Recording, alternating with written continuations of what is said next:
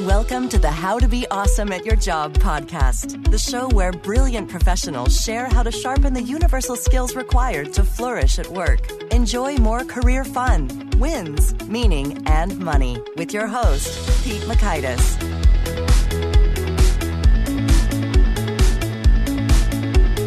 Hello, and thanks so much for joining us here for episode 150 with Kim Scott. Kim is talking about radical candor, which is so powerful. So you're going to walk away learning 1, how to care personally while challenging directly.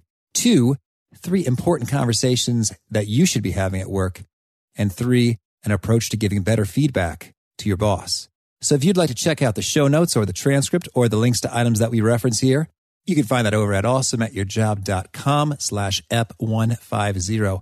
Here's Kim's story. Kim Scott is the author of Radical Candor, Be a Kick-Ass Boss Without Losing Your Humanity, a New York Times and Wall Street Journal bestseller published by St. Martin's Press. Kim is also the co-founder and CEO of Candor Inc., which builds tools to make it easier to follow the advice she offers in the book. She's also the author of 3 novels. Prior to founding Candor Inc., Kim was a CEO coach at Dropbox, Qualtrics, Twitter, and several other Silicon Valley companies. She was a member of the faculty at Apple University, developing the course Managing at Apple, and before that, led AdSense, YouTube, and DoubleClick online sales and operations at Google. Previously, Kim was the co-founder and CEO of Juice Software and led business development at 2 other startups. Kim received her MBA from Harvard Business School and her BA from Princeton University. Kim and her husband, Andy, are parents of twins and live in the San Francisco Bay Area. Here is Kim. Kim, thanks so much for joining us here on the How to Be Awesome at Your Job podcast. I am thrilled to be here. Oh, and I'm so thrilled to have you and to get into some of your wisdom. So could you maybe give us, first of all, a bit of your story in terms of how did you become fascinated with the topic of candor in the first place? You know, it's really interesting. I started out my career studying Russian literature, actually, in college. And what I was really interested in is, why is it that some people live a productive, happy life and other people wind up miserable? Yeah. The great question of Russian literature. And my very first management experience happened in Russia. I moved to Russia after I graduated from college. And I was supposed to hire these diamond cutters. And I thought it was going to be super easy to hire them because I had dollars, which were worth a lot of money. And these guys were paid in rubles, which were worthless at that time. And I learned from them that it was going to take a lot more than that. They did not just take the job, even though I was going to offering to pay them 10 times more. Instead, what they wanted was a picnic. You mean a figurative picnic or literally a blanket and foods and beverages? Yeah, blanket. And of course, it was Russia, so we needed a tarp, right? Okay. So we're in the outskirts of Moscow. It's pouring rain. It's July 4th, 1992. And we're passing around a bottle of vodka and these hunks of grilled meat and these little tart worm-ridden apples. And as we're talking, they want to know all kinds of stuff. Will I help them learn English? And will I help them take their first trip outside of Russia? And by the time we finished the bottle of vodka, I realized what they really wanted to know was, if everything went to hell in Russia, the Soviet Union had just collapsed and it was a time of great uncertainty, would I help them get them and their families out? And it dawned on me at this moment that the one thing that I could offer that the government couldn't, that the state couldn't, was not money. It was to give a damn. And all of a sudden, management seemed really interesting to me at that juncture in my career. So that was probably the beginning of my interest in what it meant to be a good boss and why candor is so important. Well, that's very intriguing. And so tell us, you gave a damn, you got the diamonds cut. What happened? I gave a damn. I got the diamonds cut. Or I didn't. They got the diamonds cut. I didn't know how to cut diamonds. And I got to know their families. And 2 years later, they had cut diamonds worth over $100 million. So I felt like I had learned something about management, but certainly not everything. I felt way ahead of myself and behind myself at the same time, and went off to business school and wound up starting a software company where I learned another important lesson about management. A big part of the reason why I started this software company was, in addition to having a great idea for a great product, I had had a few bosses in my career who were just awful. They were sort of so belittling, one of them, that I literally shrunk half an inch while I was working for this guy. He was sort of drove me nuts. And, incredibly rude sort of person, lots of typical boss stories. And I didn't want to be that kind of boss. So I thought maybe if I started my own company, everything would turn out differently. And I didn't become like that guy. I became a very different kind of bad boss at this startup. I was never rude or mean, but there was a guy on my team, we'll call him Bob. And I liked Bob a lot. He was smart, he was funny, he was charming. He would do things like we were at one of these management offsites where we're playing one of those endless get-to-know-you games that everybody hates, but nobody has the courage to admit they hate it. And Bob finally spoke up and he said, why don't we just go? I've got an idea that'll be really fast. Why don't we just go around the table and everybody can confess what candy our parents used when potty training us? Weird, but fast. Even weirder, everybody remembered Hershey Kisses right here. And for the next 10 months, anytime there was a tense moment in a meeting, Bob would whip out just the right piece of candy for the right person at the right moment, right? So this was Bob. I found him funny. I found him charming. I liked Bob. Only one problem with Bob. His work was absolutely terrible. He was doing atrocious work. I learned later, actually, that the problem was that he was smoking pot in the bathroom. Maybe explained all that candy. There you go. But I didn't know that at the time. And so I kept trying to buck Bob up with false praise. Bob, you're so smart. You're so awesome. I think if you work just a little harder, maybe you could make this just a little better.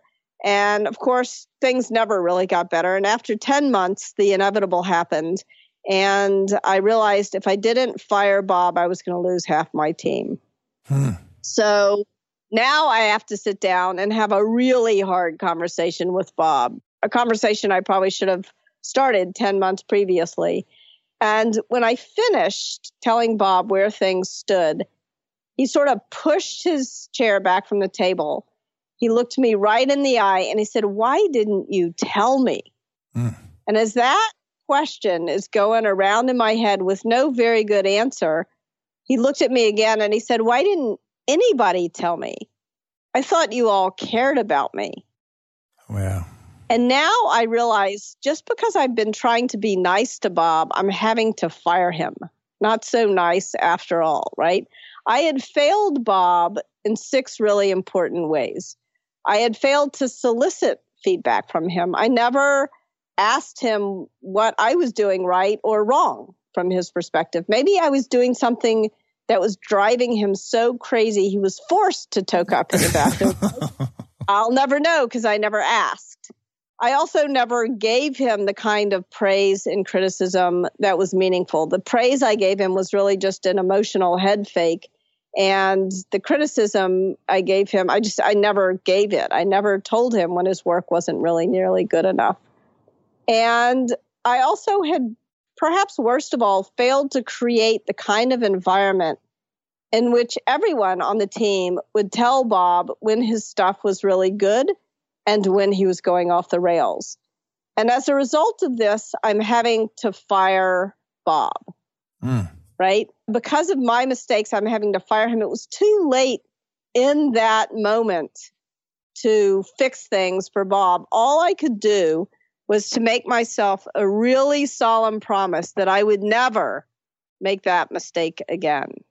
And that was really why I spent as much time as I spent writing the book, Radical Candor, and really thinking about why I had made that mistake and how to help other people avoid that mistake. Because it's a mistake that so many new managers make. I've seen people make it over and over and over again.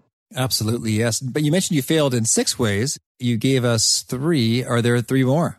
So the 3 ways I failed were I failed to solicit praise or criticism. So that's 2. I failed to give real praise or criticism. That's another 2. And I failed to create an environment in which I failed to encourage an environment of guidance where everyone would give Bob praise and criticism. Oh, I see. The praise and criticism doubles it up. Yes. On each. So Understood. That's a powerful tale, and that really would get you going in that direction. Yeah. And so, well, I'm intrigued to hear then. So folks don't do it. Why don't they do it? Yes, it's a really important question. And I spent a tremendous amount of time thinking about it. So I've boiled it down to, I spent 10 weeks at McKinsey and 2 years at business school. So I'm a strong believer that all of life's problems can be boiled down to a good 2x2. Oh, yeah. Right? I'm a Bain guy. So, yes. Yeah. Here you go. Here's my 2x2 that explains all of this. So on one dimension is caring personally. And on the other dimension, on the horizontal axis, if you will, is challenging directly. And so the question is, why would anybody fail to care personally or fail to challenge directly? So let's take it one dimension at a time. Let's first look at caring personally. Nobody begins their career as a manager thinking, I don't really care about people at all, so I think I'm going to be a great boss, right? That's not the way it usually works. What happens is we get told when we're about 18, 19 years old, around the time we get our first job, we get told, be professional. And for an awful lot of people, that somehow begins to mean leave your emotions, leave who you really are, leave the very best part of yourself, leave your humanity at home and come to work like some kind of robot or something. And that's really a terrible mistake. You can't possibly care personally about the people who you work with only some fraction of yourself. You have to bring your whole self to work. You have to be more than just professional. And I'm not saying be unprofessional, but I'm saying you've got to bring your whole self to work if you're going to do great work and build a team that allows everyone to do great work. So that's one dimension. That's the care personally dimension. On the horizontal axis, imagine challenge directly. Now, this is what I think of as the willing to piss people off dimension. Colin Powell said that leadership often means being willing to piss people off. Okay. Now, it hardly seems worth asking, why aren't we willing to piss people off? It's such a profound instinct to avoid doing that. And I think this begins really not when you're 18 years old, but when you're 18 months old. Almost all of us, in almost every culture I've ever worked, have parents who tell us some version of, if you don't have anything nice to say, don't say it at all. And this is pounded into our heads from the time we learn to speak. And now all of a sudden, when you become a leader of some sort, it's your job to say it. And undoing instincts that have been pounded into our heads since we were 18 months old, that's hard. That's really hard. So those are the two reasons why we're often reluctant to do the right thing for the Bobs of the world and tell them when they're screwing up or tell them what's really genuinely good in a very specific way. And, so two things. Starting at 18 years old, you start to be professional. You start to leave your humanity at home instead of bringing it to work with you. Starting at 18 months old, you're told some version of, if you don't have anything nice to say, don't say it at all. Now, all of a sudden, it's your job to say it. So here's what I did for myself to make it easier and what has seemed to help a lot of other people as well. I thought very crisply and used some sort of emotionally charged language to describe what happens when you fail in one dimension or another. Oh, bring it on. Yes. So let's imagine this 2x2 axis. So care personally on the vertical axis, challenge directly on the horizontal axis. When you do both, when you're in the upper right-hand box, that's radical candor. Now, when you do challenge directly, but you fail to show that you care personally, I call it obnoxious aggression. So nobody wants to be obnoxiously aggressive. Now, this quadrant is often called the asshole quadrant or the jerk quadrant, right? But I don't want to call it that for a very specific reason. I don't want people to use the radical candor framework to judge themselves or others. Don't start writing names in boxes. I beg of you, please don't start writing names in boxes. What I want you to do instead is to use it to guide conversations that you're having in the right direction. So if you feel that you've been obnoxiously aggressive with somebody or that they perceive that you've been obnoxiously aggressive, the right thing to do is to move up on the care personally axis to show them that you care. Uh-huh. Now, let's take a look at the upper left-hand box. What happens when you do show that you care personally, but you fail to challenge directly? This I call ruinous empathy, right? That was the mistake that I made with Bob, was ruinous empathy. And this is where 90% of mistakes at work get made. Most people are pretty kind people. They're good people. The question is, why do good people become bad bosses? And 9 times out of 10, the reason is not because their behavior is obnoxiously aggressive. It's because their behavior is ruinously empathetic, because they care so much about people that they can't bear to hurt their feelings. And so they don't say what needs to be said. Now, there is, of course, the worst place of all to be, where you neither show that you care personally nor challenge directly. And that I call manipulative insincerity. And that's where you see sort of political behavior creeping in, passive-aggressive behavior, backstabbing kind of behavior. Does that make sense? Oh, certainly, yes. The worst of all, I understood. Yes. Well, and so now I guess I'm wondering in practice, so in terms of, let's start with the easy one first. I think it's probably easier to bring more of yourself to work and care personally. But what have you found are some, I don't know, easier digestible ways, practices, habits that folks can start adopting quickly and get some momentum on this? Yes, it's a really great question. So one of the most important things you can do is to begin having career conversations with your team. And by this, I mean 3 really important conversations. First of all, have a conversation that is around getting to know somebody. So you've got to be careful, make sure the person is comfortable, but ask a question like, starting with kindergarten, tell me about your life, right? And if somebody doesn't want to tell you about their childhood, don't force them to by any means. Just say, okay, let's start with grad school or 10 years ago or whatever. And what you're looking for in this conversation is, first of all, just to get to know the person a little bit better, but also to understand pivots. Listen for changes the person made. Let's say this person was an academic and then they left academia and took a job on Wall Street or whatever. Why did the person make that change? Ask to try to understand. And what you'll usually learn from these pivot points in a person's life is what motivates them at work. What do they really care about in life and at work? And that's interesting to know, because when you understand what people care about, you begin to put them on the right projects. You begin to sort of instinctively do the right things for them. So that's the get to know you conversation.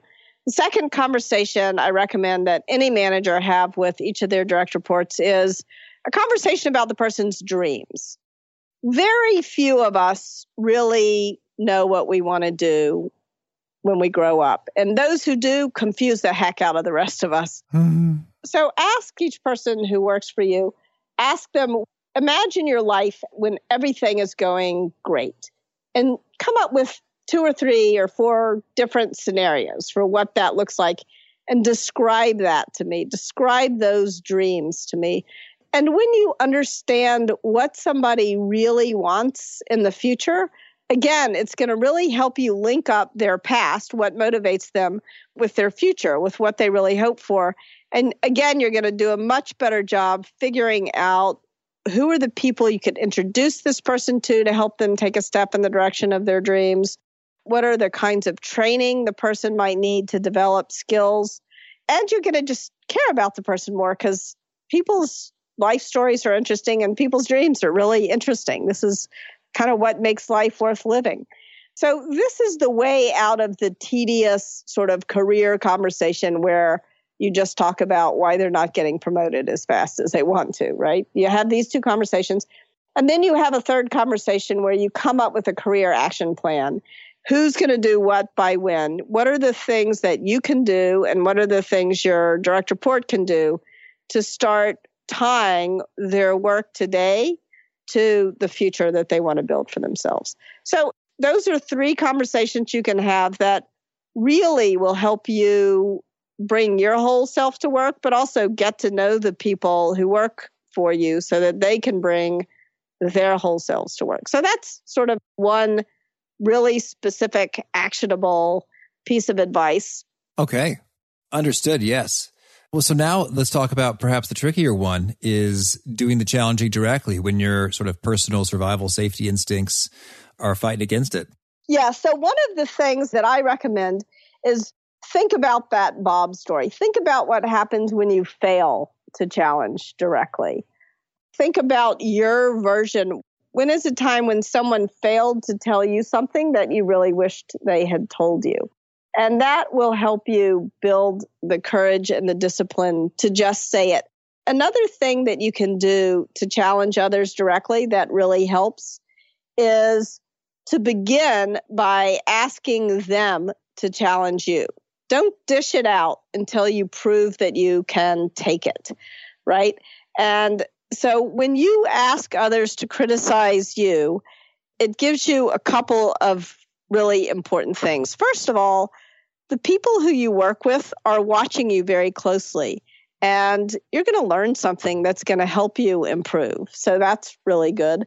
But it also allows you to model that you value feedback and that you can treat it as a gift, so that when you're offering criticism, you're offering it in the spirit of a gift. Mm-hmm. It's something that you're offering to help other people improve. The purpose of criticism is to help others improve. The purpose of praise is to help others know what to keep doing more of. And I think it's really important not to think of praise as the way that you show you care personally and criticism as the way that you challenge directly. Both praise and criticism should show that you care and show that you're willing to challenge directly at the same time. Understood. Those are so good. Well, now I'd like to kind of shake things up a little bit in terms of just the context. So it seems like we're kind of manager-centric so far.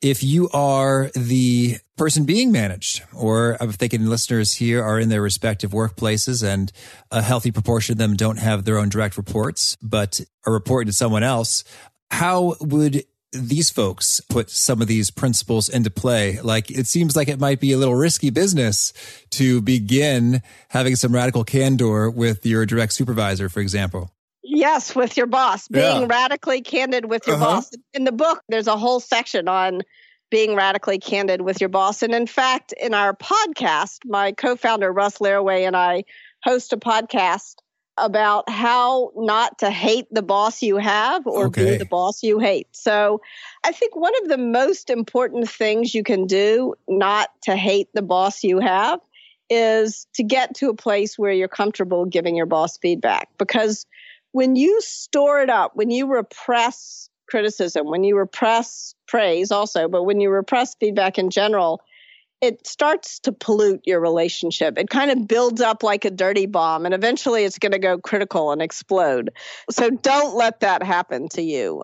I think the basic rules of engagement for radical candor are the same sort of.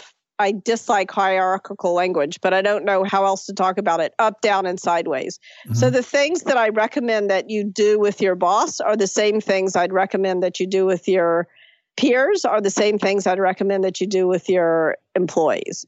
Okay. And the first thing that you should do is to start by soliciting feedback. Ask your boss, is there anything that I could do or stop doing that would make it easier to work with me? And if that question doesn't fall trippingly off your tongue, come up with one that does. So right now, as you're listening to this podcast, come up with what's your go-to question. What's the way you're going to ask your boss for feedback? And when you get the feedback, make sure that you don't get defensive, right? Welcome it. If you agree with the feedback, act on it and tell your boss that you acted on it. If you disagree with the feedback, find that 5% of whatever was just said that you can agree with. Focus on that in the moment, and then go back to your boss a couple of days later and say, I thought more about what you said, and there's something I disagree with there. But make sure that you don't disagree in the moment, because it's so easy to get defensive when you hear that feedback. So do whatever it takes not to react defensively. Russ Laraway, my co-founder, likes to say, don't get mad, get curious. Don't get mad, get curious. So make that be your mantra for soliciting the feedback. Oh, that is excellent. But don't stop there, because you also have to give the feedback, right? Because your boss is probably doing something that's driving you crazy if you're like any other normal person. And you've got to find a way to tell your boss about it. So start by soliciting it, then offer some praise. Make sure it doesn't sound like kissing up, but there's probably more good stuff than bad stuff. So focus on the good stuff. And then you're safe to ask your boss, hey, I see something that's bothering me. Is it okay if I tell you about it? And if your boss is worth anything, your boss will say yes. If your boss says no, then maybe start polishing up your resume. Right. Well, I think that is a fine sort of pre-feedback question that we've heard a guest suggest before is like, hey, are you up for changing this? Or would you like to hear this? It's sort of like you have to say yes. It's like by some sort of code, perhaps subs say no. And then maybe there's a bit of a distinction between those who say yes and those who mean yes. But nonetheless, I guess they've said it. And so you have ostensibly permission to proceed. Yes. And start with something small, right? Start with something that's not likely to elicit some giant negative reaction and see how they react. And if they react well, then it's safe to next time maybe talk about something that might be a little harder to talk about. I think the most important thing when giving feedback is don't make it about personality.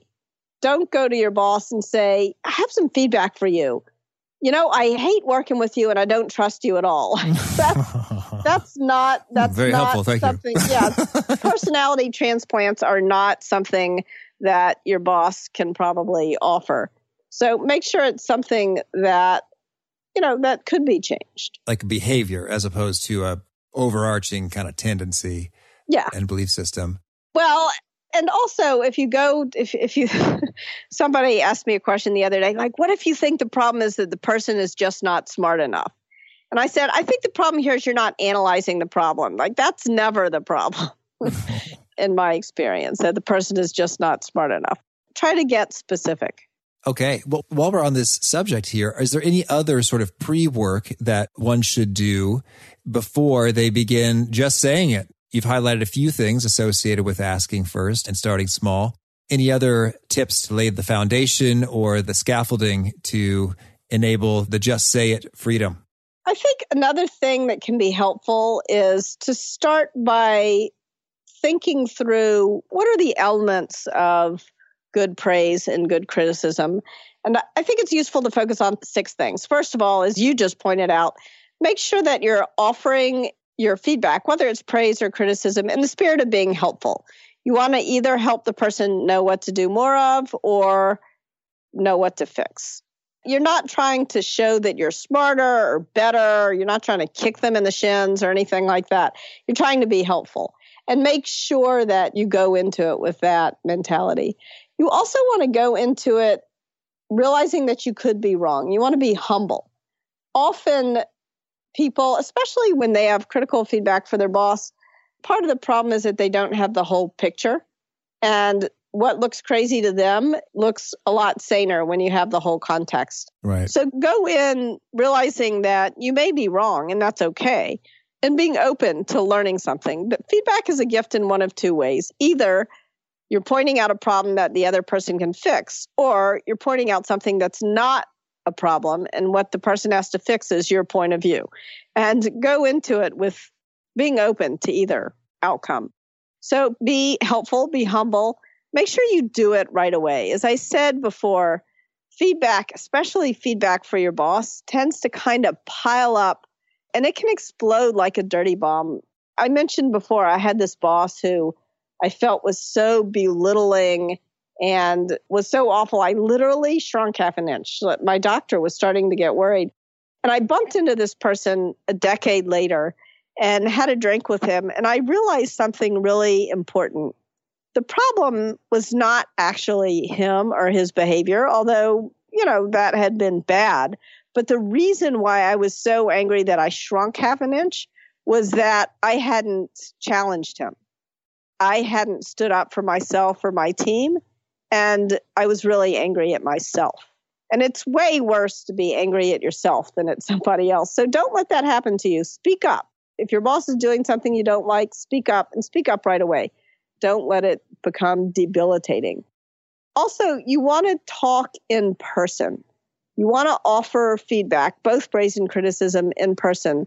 The vast majority of communication is actually nonverbal. When you see a person's facial tic, when you see them fold their arms or hunch their shoulders or their eyes get wide with surprise, you learn so much. So don't give feedback over email or text or anything like that. Do it in person. If you can't do it in person, at least use a video call. Mm-hmm. If you possibly can. So there's a hierarchy of medium, but try to do it in person. You want to make sure that you give praise in public and criticism in private. And last but not least, something I mentioned before, but is worth repeating, don't make your feedback about somebody's personality.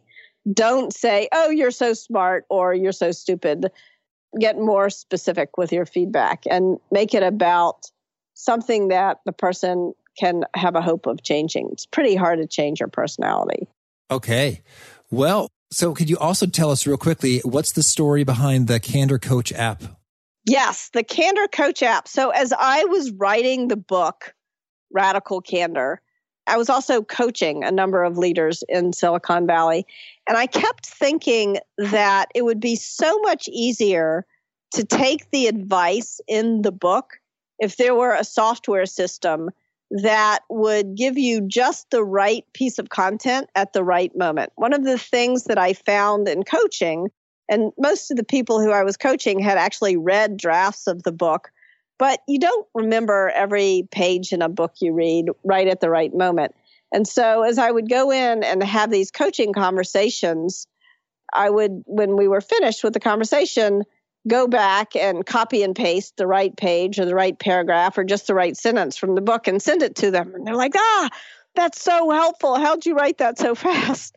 And I realized it was just because I had the right context. Mm-hmm. And so one of the things that we're doing with Candor Coach is really helping people to change their behavior. It's so easy to read the Bob story or to see the Radical Candor framework and to think, yes, I agree with that. But then to keep on doing the thing that you always do and not giving the feedback. And so what we're really trying to help people to do is to build the habit of feedback and to get it in the right order and to track it with the people on their teams and to gauge it so that they know how it's landing for others. And then once we get that information, we can give you tips, the right flavor tips for each person on your team on a daily basis, really. Oh, it's so cool. Thank you. Well, now could you share a few of your favorite things with us and starting off with a favorite quote? Yes. One of my favorite quotes of all time is from John Stuart Mill. And he talks about how everything that is great about people, he says men, but I'll say people, either morally or intellectually, is that our errors are corrigible.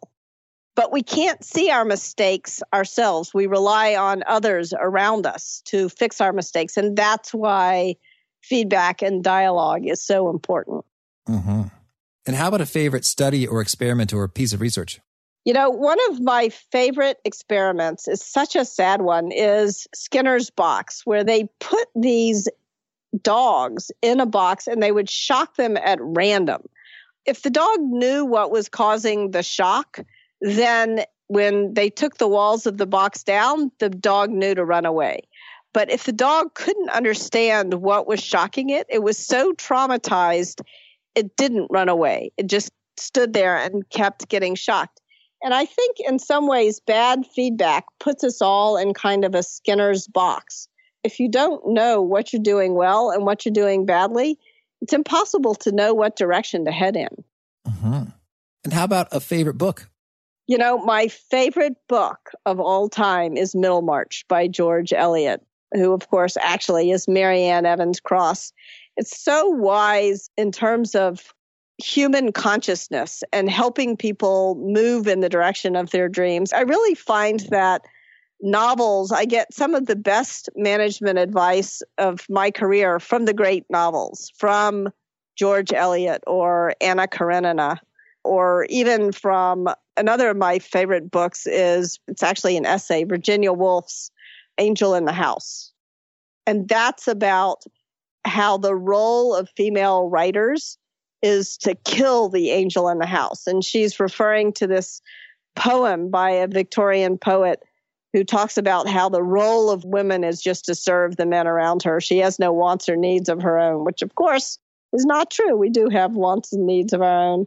And the role, Virginia Woolf said, the role of a female writer is to kill the angel in the house, to begin to assert sort of equality of relationships. And I think that, unfortunately, part of what has happened as women have entered the workplace is the angel has left the house and come into the workplace. So killing the angel in the office is also important.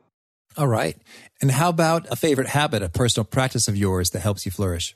For me, the recipe to sort of remaining sane is to get 8 hours of sleep every night, to get an hour of exercise every day, and to have breakfast and dinner with my kids and husband. If I can do those things, then no matter what craziness is happening in my life, I can endure it. And if I can't get enough sleep, or if I can't spend enough time with my family, or if I can't get exercise, then even when things are should be even keeled, I feel like I'm going nuts. Right. And how about, is there a particular articulation of your message that really seems to resonate, like a quotable gem or nugget? You know, my personal favorite line in the book is that power and control work really well in a baboon troop or a totalitarian regime, but that's not what you're shooting for. Relationships work much better for creating a great work environment. Okay. And if folks want to get in touch or learn more, where would you point them? RadicalCandor.com is our website, and you can learn more about the book. You can find our podcast there. You can read a number of blog posts, and you can also download the Candor Coach from the App Store. All right. And do you have a final challenge or call to action for those seeking to be more awesome at their jobs? My challenge is to have one conversation with each person you work with in which you are either giving praise or giving criticism or soliciting criticism. Have one of those three conversations with each person you work with in the next week. Okay. Well, Kim, thank you so much for taking this time. It's been a whole lot of fun, and good luck with what you're up to there. Thank you so much, and good luck. My goal in everything I do is to help people be more radically candid at work and live happier, more productive lives. I really like that idea that criticism is a gift.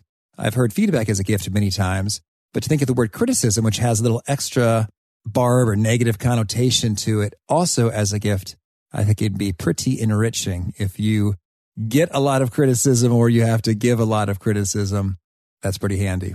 So again, if you'd like to check out the show notes or the transcript or the links to items that we reference here, you can find that over at awesomeatyourjob.com/ep150. And I'd ask, if you haven't already, to push the subscribe button so you'll hear from folks like our very next guest, Hans Hagemann. He made the Skype call late at night in Germany, but you wouldn't know it because he brought the goods. And Hans talks about what does it take to more frequently enter those flow states, what's going on in your brain and how to get there more frequently. So I hope to catch you then. Peace. Thanks for joining us for today's episode. To get the most out of this conversation, visit awesomeatyourjob.com to find today's show notes, transcript, and infographic summary cheat sheet. For more entertaining professional skill sharpening, be sure to subscribe to catch the next episode of How to Be Awesome at Your Job.